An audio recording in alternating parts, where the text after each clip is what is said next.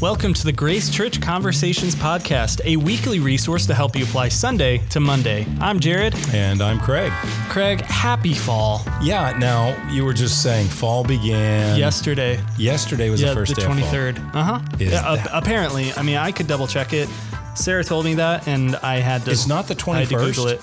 No, the start of fall. We're Googling right now. Let's see what Google says. You're not only the podcast producer, you're also the researcher. I am. That's what I do. You are the staff researcher. Here it is, September equinox 2019, Monday, September 23rd. Okay. And yeah, it's the autumn equinox, I guess. So did it feel like autumn? It felt warm. Yeah. Actually, yesterday was Monday, right? We're doing this Tuesday. So I was in Houston, and it felt, pretty. Have you ever been in a sauna? Mm-hmm. Yeah, that's what it feels like. That's Houston most of the year, though. So it felt humid. So I don't know. I think it's just, for them, it's levels of humility. Very humble city. No, levels of humidity. It's just, I think certain seasons you have more humidity than others, but it was quite swampy. So, but I'm back now, and I did not even know. I didn't realize that I missed the moment. Well, I mean, it was such a big deal. Yeah, Everyone made such a big deal of it. Well, we do aim to serve the listening audience. So we're not just providing answers to questions. We are also just informing you of things you need to know. Like when did autumn begin? Yeah, it's officially autumn. Okay, I hear you. So maybe it'll feel like it in 2 months. Yeah, 3 months. That's the way it works by here. Christmas. Yeah, exactly. Especially you're from north where you get snow at Christmas. So for you... Yeah, we never have winter here for you. But we'll talk about that this winter. Yeah, it'll be great. Yeah. Cool. Well, why don't we jump into some questions from this past week? As a reminder to you, our listeners, you can text in your sermon-related questions to 469-573-2920. We get those anonymously and answer them here.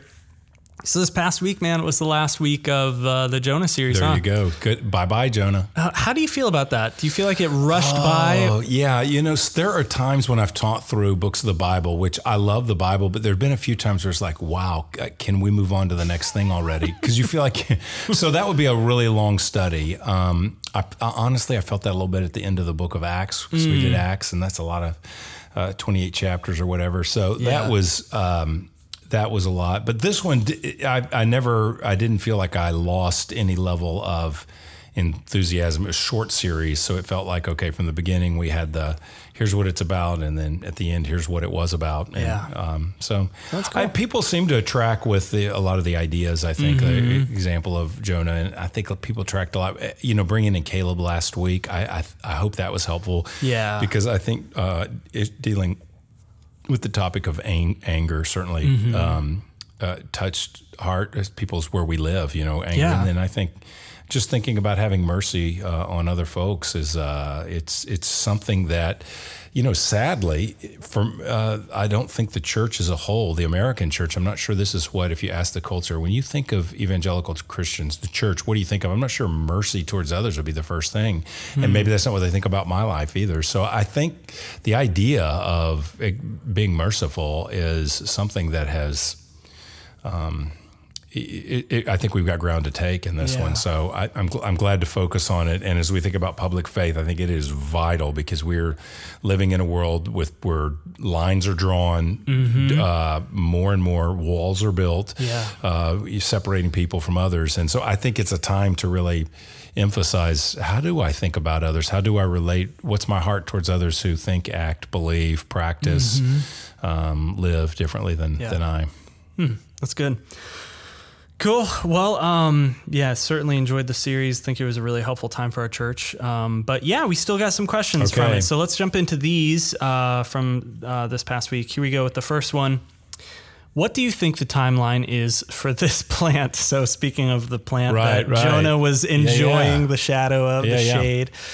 So what do you think the timeline is for this plant? Do you think it grew up overnight? And what about this worm? How big is this thing that it withers the plant from dawn to the next day? Yeah, it sounds like a B sci-fi, sci-fi movie, the giant worm.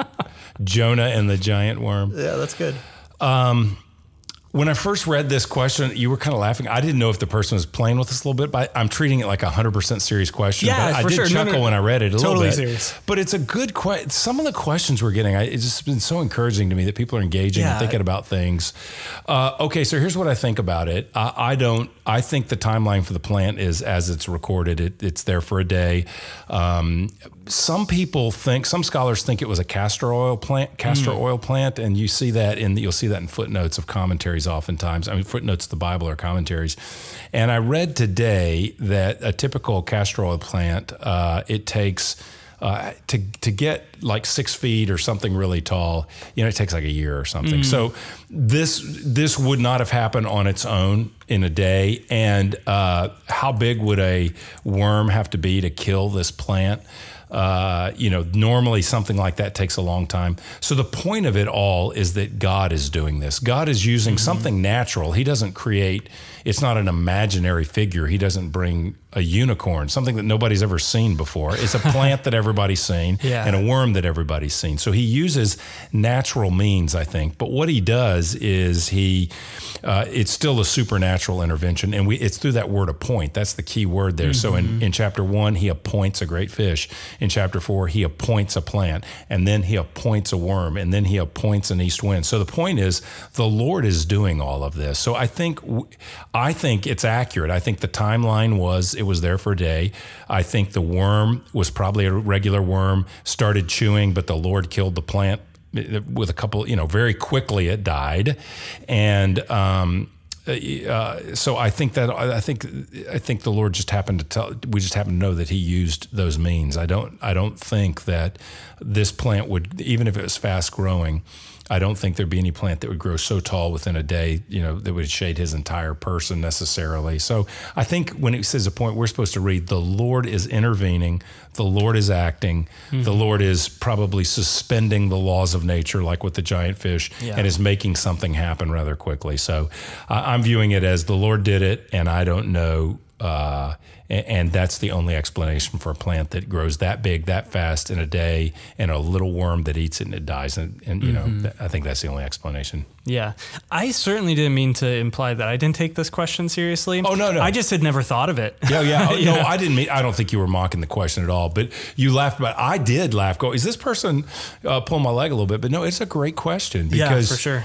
I think what they're saying is, how did this really happen? I think that's the question. And just like the great fish, how did this really happen? You have to step back and say, you either read the story as if you believe that it really happened, you either read it that way or you don't. And the explanation is, if it did happen, then it's all because that's the way the Lord made it, orchestrated it. Yeah. So whoever sent this question, we treated it seriously. It is a good question. And I just never quite thought of it quite. Yeah, me neither. The dimensions of the worm. Yeah, me neither. All right, moving on. Here's our second question. Do you think Jonah was a dramatic person? Man, I'm not laughing at the question or the people, but I just, these questions are catching me off guard. Yeah. Do you think Jonah was a dramatic person? Example, he feels things exceedingly. He wants to die. Yeah. These just kind of dramatic, very, I guess maybe very emotional language that's used for Jonah. I think he is. And I think that's exactly the case. And I think sometimes you can read characters in the Bible and get a sense a little bit for what their makeup or personality is. I mean, the classic one is like Peter in the New Testament. He sort of seems a little bit impetuous and like speak first and think about it later sometimes. But that's kind of his personality. He was he's a leader. He's he's out there. Yeah. And I think you get the personalities of different people in the Bible. And that's a beautiful thing, because what we learn from that is that God wires people differently, and he uses different people for different purposes. There's not one kind of personality profile. There's not one emotional makeup, and that this is the person the Lord uses. So I think here he's using a guy that does strike me as pretty emotional. I mean, now I think many prophets probably felt things deeply, but he does seem to feel things deeply. At some level, he reminds me of Elijah. Elijah is melancholic. He's melancholy, and he's kind of depressed. And so he strikes me as a person who is severely disappointed with God. Jonah, that he sort of travels between this anger and despair. And because he's angry with God, he ends up despairing because he's kind of mad because the Lord's doing what he is doing, and he has displeasure with God. And I think it leads him to sort of give up in a way. I think that despair, man, if God's going to act like that, I give up. I sleep at the bottom of a boat in a storm, and just kill me. If you're going to, withhold judgment on the Ninevites, kill me. Yeah. And then if the plant's going to die, kill me. And so I think he's dramatic. I think he's despairing. And I think the despair comes from sort of the anger that he has with the Lord. And I think that feeds it. So I do think that's the case. I'm sure he was a brilliant guy. Probably, he certainly could have had a cerebral part to his personality, but he certainly is portrayed as someone who feels things deeply and is reacting emotionally to God. So is he dramatic? Yeah, it certainly reads that way. Yeah, for sure. For sure. Yeah, I would agree with that. Okay, let's move on to this next question. What does the Bible say in regards to how you show compassion to someone that physically hurts or verbally abuses other people? Yeah, that is such a wonderful, wonderful question. And it's of course, it'd be a fair question at any time, but it's a very fair question in this text because what this person is asking is the very thing that the Ninevites were guilty of. God says that their evil has risen up to me. And then when their king repents, he says, nobody do evil or violence. Mm-hmm. So they are a violent people. It means that some people are oppressing others physically and violently.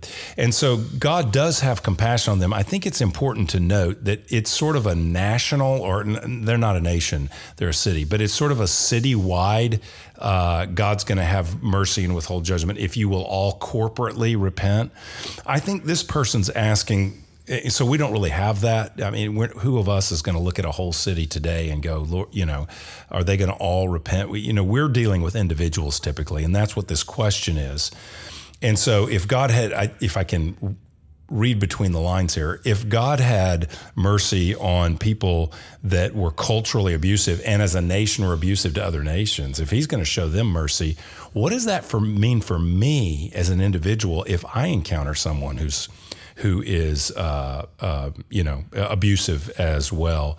So I think what I would say is about that is that this is this person's asking a question about an individual circumstance. If someone is harming other people physically, that is criminal. That's a criminal act. You can't assault other people physically. So if someone is physically hurting others, as the person says here, then that needs to be brought to the attention of civil authorities. And that is the most compassionate thing to do. It's not compassionate to say, I don't want to go to civil authorities. It's not, we would obviously say that's not compassionate for the victim. Mm-hmm. We want to show compassion for the victim, but that's not this person's question. This person's question is, how do you show compassion for the abuser? Yeah. And I would say you show compassion for the abuser by getting the authorities involved. Mm-hmm. That is the right thing to do. God has given authority both to the church and to the state. So the church has authority in spiritual matters, but the state has authority to persecute and sort out, to investigate and sort out through the judicial system matters of criminal activity. And the Bible says, so obviously hurting people is that. Mm-hmm. And the Bible says in Romans 13 that the state is actually the servant of God. So to report to the authorities when something criminal is happening to a victim, this is going to God's designated servant. It says the state is a servant of God, and that the state does not bear the sword in vain. The sword is a picture of, repercussions or penalties for crimes. It's the punishment that the state could put upon someone. Yeah. I'm looking for a word. I'm not getting it. It's the sword represents criminal justice. I'll just say that. Okay. So God ordains the state to punish evildoers, the scripture says. And so I think the most compassionate thing to do that honors the Lord, and is the most it's the legally responsible thing to do as well, but it honors the Lord. It shows compassion for the victim. But this is what we often don't think. It shows compassion for the guilty person too. Why? Because that person now comes face to face with God and the consequences of their actions. We say, well, really? Going to the police is God? Well, they are designated of God. Yes, that's what Romans 13 says. He has given them to bear the sword to punish evildoers. And so you're pushing the person face to face with God so that they can be sorted out. They can, it can be evaluated. And then if they are guilty, then they can, in essence, suffer the consequences for their action, which is a mercy to them. It halts them and calls them to an account, and that's a merciful thing ultimately. So it's never compassionate to sort of hide charges against someone who's doing something wrong. It's compassionate to ultimately go to authorities. Now, the person says, "What if they're not physically hurting someone?" What if it's a verbal abuse? So what if it's a category that's not criminal? So you're at work and you come in 10 minutes late and the boss yells some curse words at you and it's a little of an overreaction. You don't call 911. You don't go to the police. There's no threat. It's just yelling and cussing you out a little bit for being a little late. So what do you do in that? In that situation, that's not criminal. But if someone is verbally using their language to harm others, I think you still look for who is a designated authority in that situation that can pursue justice with that person. So if it happened at work, I think you go to the management or whatever. If somebody is, if a supervisor is using language that's abusive, that's sexually provocative, that's whatever it is to harm people, then who's responsible for them? You go to them. If it's at school, you go to, if you're a student, you go to the authorities, to the administration of the school and say, this is what's bullying would be an example of that. You go and verbal bullying, you go to an authority there. So I think that's important. If it's happening in the church, if someone is using their language to harm other church members, something like that, you bring it to the elders of the authority in the local church. So I think the Lord, everything's not criminal. You don't always go to the police, but I think throughout society, there are God-ordained means of help, even when there's anger. Anger, words of anger being used, verbal abuse of some sort. So again, it's just not compassionate to say, I'll take that and I'm just not going, if there's a means to, in essence, deal justly with the circumstance. Sometimes you're going down the road and somebody yells at you. What are you going to do? Somebody road rage or yells out the window at you and cusses you. You can't do anything about that. But if it's, I think in normal life, these are the way I would look to it. So that's how I think about showing compassion. I think it's a great question because it looks like God lets them off the hook. Ultimately, they do. The city is later judged, but they are let off the hook here. And I wouldn't take that macro, the way God deals with nations, and make that the exact pattern for how you deal with a family member or a neighbor or a coworker or another citizen when there are these in society. God has ordained these various means to sort things out and bring justice to the oppressed or the sinned against. So I think that's important. So I'm really glad they asked that because I wouldn't want someone to think that everything I taught that I understand from Jonah about dealing with a city, I keep saying nation, a city, is the way you take that one-to-one correspondence dealing with an individual. So that's probably a longer answer than they wanted, but I'd say also if you have something more specific on that and you don't want to say it on the podcast, let us know. We'd be happy to answer that however we can. So yeah, that's good. Well, excellent question and a really helpful answer. Thank you. Moving on, our next question is this: is Jonah the Old Testament version of the older brother from the story of the prodigal son? Absolutely. And to this person, bonus points if you came up with that on your own, because Tim Keller talks about that in the book. He talks about that. So if you're asking, hey, I read that in Keller, what do you think?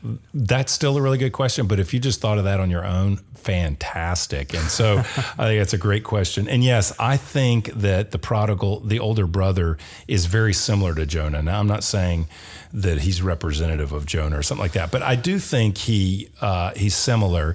And the reason I say that is because you see that the older brother is upset for the father showing mercy. So, the prodigal son, the guy goes out, gets the inheritance from his father, squanders it all, comes back home, and the father throws a huge party for the younger son, welcoming him home. The older brother is not so happy about that. So in Luke 15, it says the older son was in the field, and as he came and drew near to the house, he heard music and dancing. And he called one of the servants and asked what these things meant. And he said to him, your brother has come, and your father has killed the fattened calf. Because he has received him back safe and sound. But, this is the son, older brother, but he was angry and refused to go in. His father came out and entreated him. But he answered his father, look, these many years I have served you, and I never disobeyed your command, yet you never gave me a young goat that I might celebrate with my friends. But when this son of yours, not my brother, but this son of yours, who's devoured your property with prostitutes, when he returns home, you killed the fattened calf for him. And he said to him, son, you are always with me, and all that is mine is yours. It was fitting to celebrate and be glad, for this your brother was dead and is alive. He was lost and is found. But so there is the same, it's not exactly one-to-one, but there's a similarity there. There are people someone who's been far from God that returns in repentance. And there is, certainly here, not just withholding judgment, but a full forgiveness and restoration. So that's a little bit different. But what is the brother's response? He was angry. I think it's very much like Jonah. This isn't right. This is not right. He took your money, which affected the brother. He took money and he went and spent it on prostitutes and whatever else. Squandered it. And I've been here all along. Why am I not getting big parties? And yet, rather than saying, I celebrate mercy, my brother has returned and he was dead and is alive. Yeah. So I think this observation the person makes is very good. He refused to go into the party, just like Jonah refuses to celebrate. He says, just kill me. The brother doesn't say that, but I think he's saying it's not right to show him mercy based on what he's done. Yeah. I think that's exactly what Jonah's saying. And it's self-righteous. I've been here all along. Jonah's, in essence, I'm part of Israel. We're your people. Come on. Yeah. So I think it's similar. Interesting. Yeah, that's good. All right, here's our last question. Jonah was angry with God for showing mercy with Nineveh. I often find myself feeling angry with God for not being merciful at other times. So many fall under severe and eternal judgment while others get mercy and pardon. I find this confusing to the point of even doubting my own salvation at times, since God's judgments seem random and inconsistent. How can I come to a better understanding of this?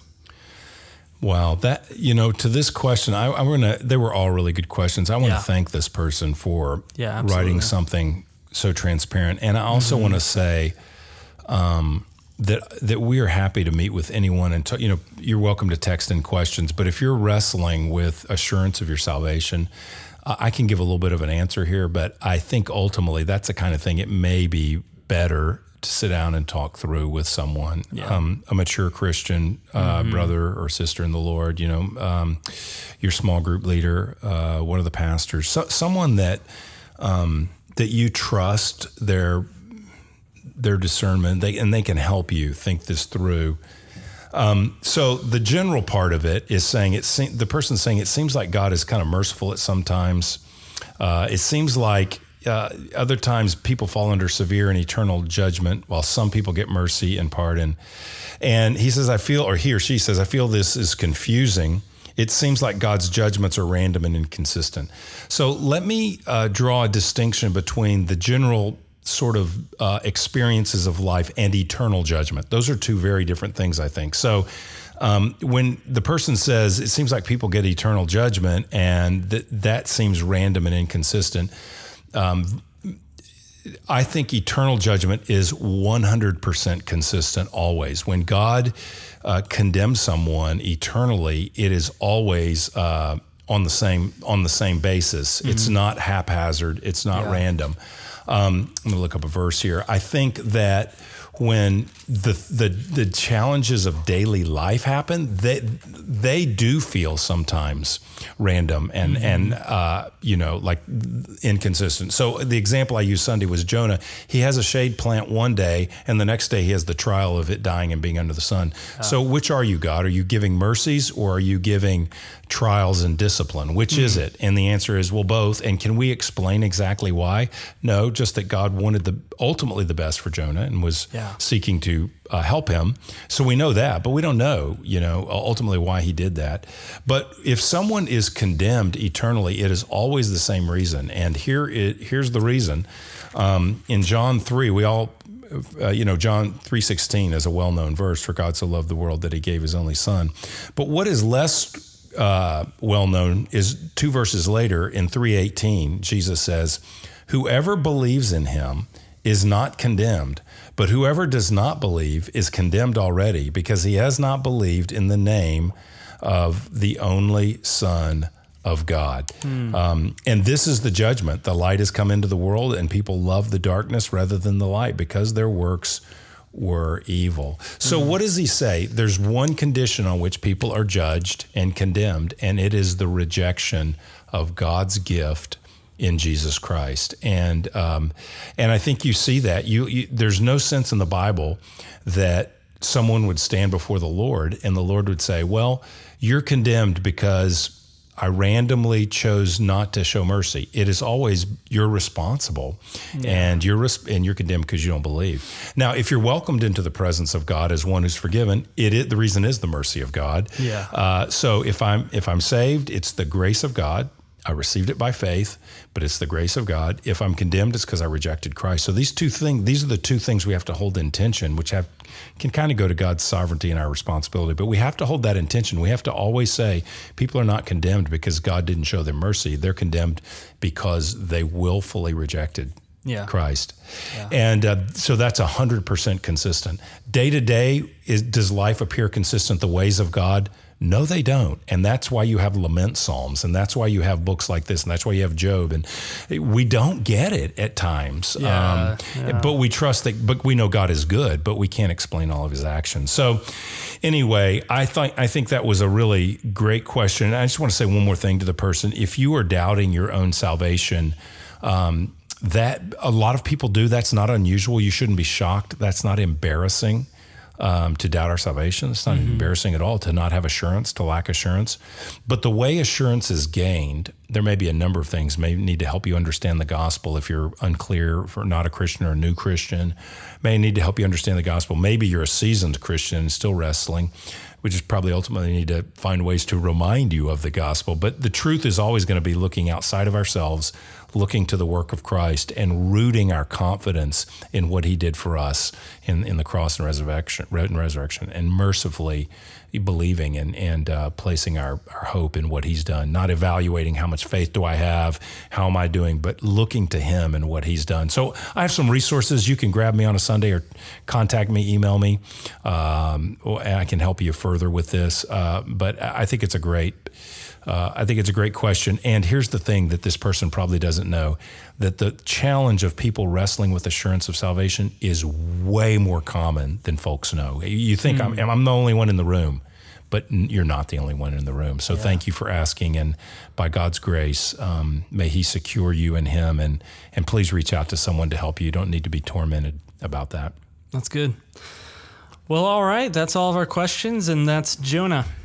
There it is. It's done. Man, what a good time. I think we had a lot of really good questions throughout the series. So I think we did. Mm-hmm. Yeah. I think folks were, it was great. Yeah. Well, we're moving on, aren't we? We are. Jonah's in the rearview mirror. Yeah. What's coming up? This Sunday, we're doing something interesting. It was a family worship thing. So it'll be a briefer service, and we're going to have the elementary age kids with us in the service. So it's not going to be just a children's sermon, but it's going to be something that is geared towards them. Perhaps it'll be definitely far briefer, more creative. So we're hoping it'll serve families. That's happening this Sunday. Are you going to do like magic tricks or anything like that? Well, actually, Rob's doing it, not me. Perfect. And so, Rob, he's going to probably, I'm sure he's got some amazing stunt. Fantastic. The Amazing Rob is what I like to think of him as. Yeah, that's going to be great. It is. So, and then the next week, you know what? We're going to go into 1 Thessalonians. It's a book I've never taught. It's not of Paul's letters. It's not like the one everybody loves, Philippians. And we've done Colossians, we've done Ephesians. Theological folk all love Romans. When are we going to do Romans? So Galatians is, that's the big book of grace. No one ever really talks about 1 Thessalonians. It's kind of a little bit of I don't know, how do you judge the word of God? You shouldn't, but it's a less popular book among. But it's really important. They were messed up they were confused about understanding the return of Christ. You don't think the church has ever been confused on that one, do you? So, no. We got a whole book and movie series about that. So anyway, so good. So we'll probably talk about that some. I'll probably tell stories of seeing A Thief in the Night when I was in 5th grade. Do you know that movie? I know of it, but I don't know. There are just so many out there. Oh, there's so much, and there is so much. I remember seeing one that I was shown when I was maybe 10 called Revelation. Yeah. And it was like I don't remember. One of the aspects of the reign of the Antichrist was in virtual reality. Oh. They were like executing Christians in virtual reality. I played a VR game for the first time in my life Friday night. Was it that one? No, was it called Revelation? There was no Antichrist. I was actually at a pastor's house. Oh, really? So there was no Antichrist around. Hell, it's So there's a lot of creative movies out there. Yeah. So anyway, to misunderstand, to have the balance, to have the balance between the urgent awareness of the return of the Lord, that we do live in light of the return of the Lord, but that we stay faithful today. So some of them were thinking, hey, he's coming, so we're just going to sort of check out a little bit. And so I think we're calling the series, we should really know 2 weeks out, but we're looking at here and now and talking about the importance of living a faithful life in the here and now, because it's just so easy to say, nothing, it doesn't really matter. Jesus is coming tomorrow. He might come tonight, and he might not come for another 1,000 years. So I think we live expectantly, but we live and that causes us to live faithfully. So I think there's going to be some really, we haven't talked a lot about this kind of thing, the end times, return of Christ. We haven't done a lot of that in our church as much as we probably should have taught about it. So anyway, I think it's going to be, it's going to give us good moorings to know that the Lord's return. How does that put an urgency into my actions today? And how does it cause me to be faithful today as well?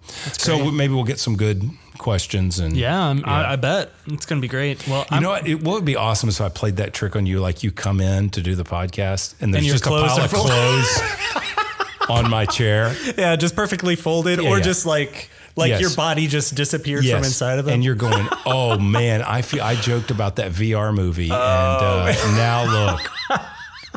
I was left behind. Yeah, it really is a serious matter. Just if you're listening, I don't want anybody to be offended.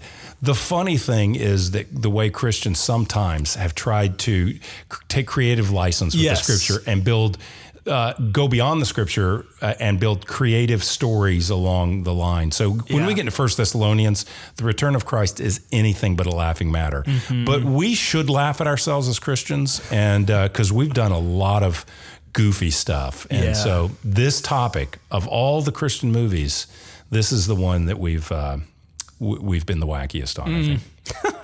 Cool. Thief in the Night, man.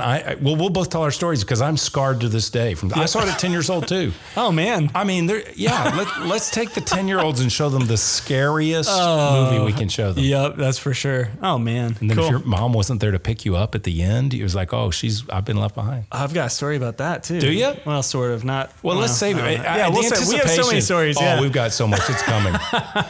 Cool. All right. Well, I'm looking forward to it.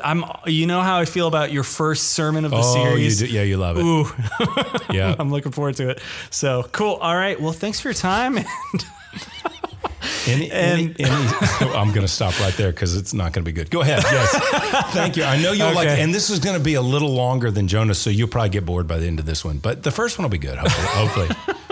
No, I'm going to love the whole thing. It's going to be great. You said you liked the whole Jonah series, so I think you, I don't know, something happened with you. Something happened. It must have not just been a really good first sermon. It must have been a good rest of the series. Okay. Yeah. Hey, I want you to know when you play guitar on Sundays, I like all the songs you play, not just the first song. Not just the first one? All of them. That's really kind. Yeah. Now you feel bad. I do. I feel terrible.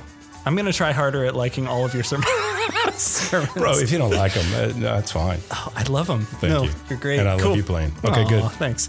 All right, we are going to wrap up. Thank you for your time, Craig. And thanks, listeners, for your questions. Had a good time walking through the series and seeing all the questions that we're coming up with and working through. So it's been a good time and looking forward to more. So we'll see you guys next week. Bye-bye.